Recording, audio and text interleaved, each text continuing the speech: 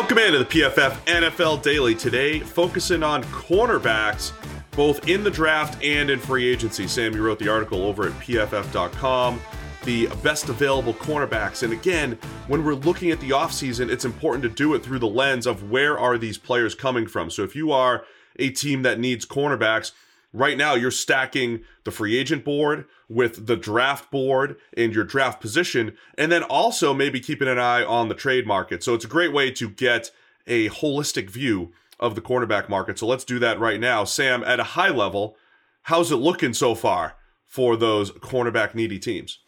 Yeah, of which there are a lot, when you're doing this, and that shouldn't be surprising to anybody, that wide receiver, cornerback, these positions that you need A, more than one of, and B, are really important in an ever more pass-oriented league. Half the league requires a cornerback of some description, right? Whether it's just a second guy or a third guy to round out an otherwise pretty decent group, or whether it's you're the Jets and you have no corners to speak of, and you need like the entire cornerback room staffed out. Whatever it is, most of the league needs corners, and so I think that starts to stretch the group a lot. Free agency, there's not a lot. And what there is, I think we're going to see bits and pieces of that picked off before free agency even opens. J.C. Jackson is the top guy on our free agent draft or free agent board at PFF.com. He's the number 6 overall free agent.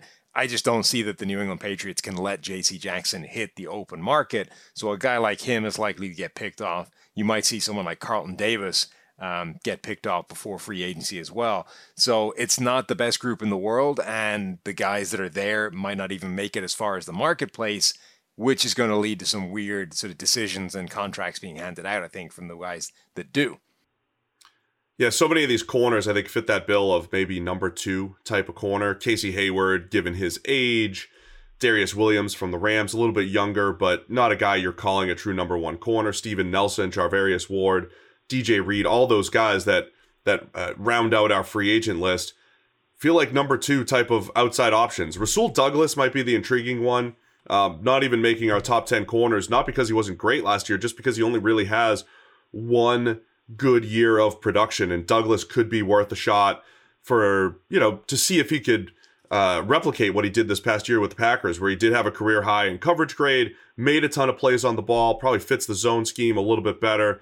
But yeah, you're right. I mean, to me, the free agent class is more of a depth play this year as far as free agents go. What about trade candidates? I know you listed a couple here. If for teams looking to make a splash, maybe that's the route they're going to go, other than the draft. Yeah, the one other name though that's worth bringing up before we hit the trade candidates is Stephon Gilmore. I think showed last season that he still got some gas in the tank when he got back and got healthy and played a little bit for Carolina. Obviously, for the past few seasons before that, he had been maybe the preeminent cornerback in the NFL, the best guy, the best man-to-man corner in the league as well. And he might be another one of these beneficiaries of age is changing, right? The age at which players, period, in the NFL drop off and stop being the guys they used to be is getting pushed further and further into the future. And Gilmore's a guy that I think the Patriots would have been right to get rid of. And now maybe there's a team out there, particularly with how weak this group is, that looks at Gilmore and says, you know what, we can get 2 more years of high-end play out of him, and we need that number 1 corner. And let's throw some money at Gilmore and see if he can still get it done at that level. So Gilmore, I think, is definitely an intriguing name still because of that. But there's a couple of trade candidates that I think are interesting. Brad Spielberger gave me these names. Jack Rabbit Jenkins from the Tennessee Titans and James Bradbury. Both those guys, proven quality starters year on year. Bradbury in particular has been a number 1 corner and done it at a high level in the past. Both those guys I think are pretty interesting names.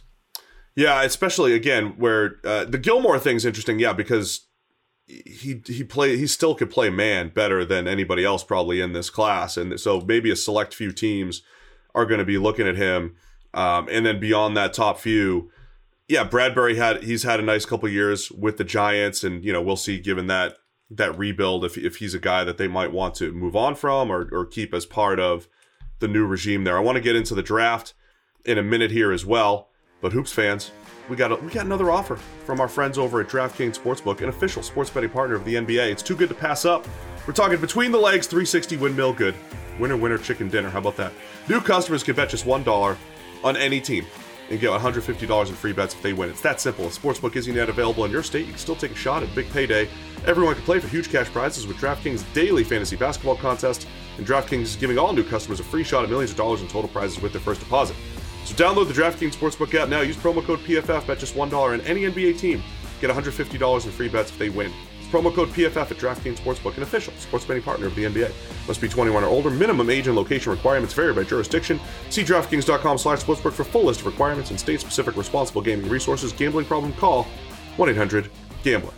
All right, as we get on to the draft prospects, right now on the PFF draft board, there are 6 really potential cornerbacks in the top 32. Jalen Petre from Baylor, probably more of a safety prospect, but could play that slot, nickel, zone type of corner role.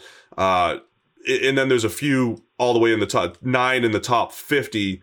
The prize, I think, is Derek Stingley because of just the upside and the potential that he brings to the table.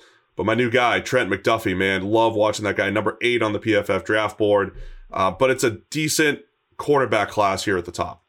Yeah, it is. And a bunch of guys that fit various different body types as well, which I think is both good and useful for the NFL. There's a lot of teams that have these weird physical size thresholds that a cornerback needs to fit in order to fit their system. I think their teams generally are getting a little bit less rigid about that stuff than they were in the past. But, you know, a guy like McDuffie is somebody that has size limitations relative to some of these other guys. There's also giant physical long corners like Sauce Gardner, 6'3", I think, something like that. Big, much longer type of body shape that some teams are going to like. And, Roger McCreary lower down as well has got these short little arms, didn't measure well at the Senior Bowl, right? And he's another guy that there are going to be teams taking a look at and going, that's not the threshold we like. So I think it's a good thing that there's a lot of different shape and size type corners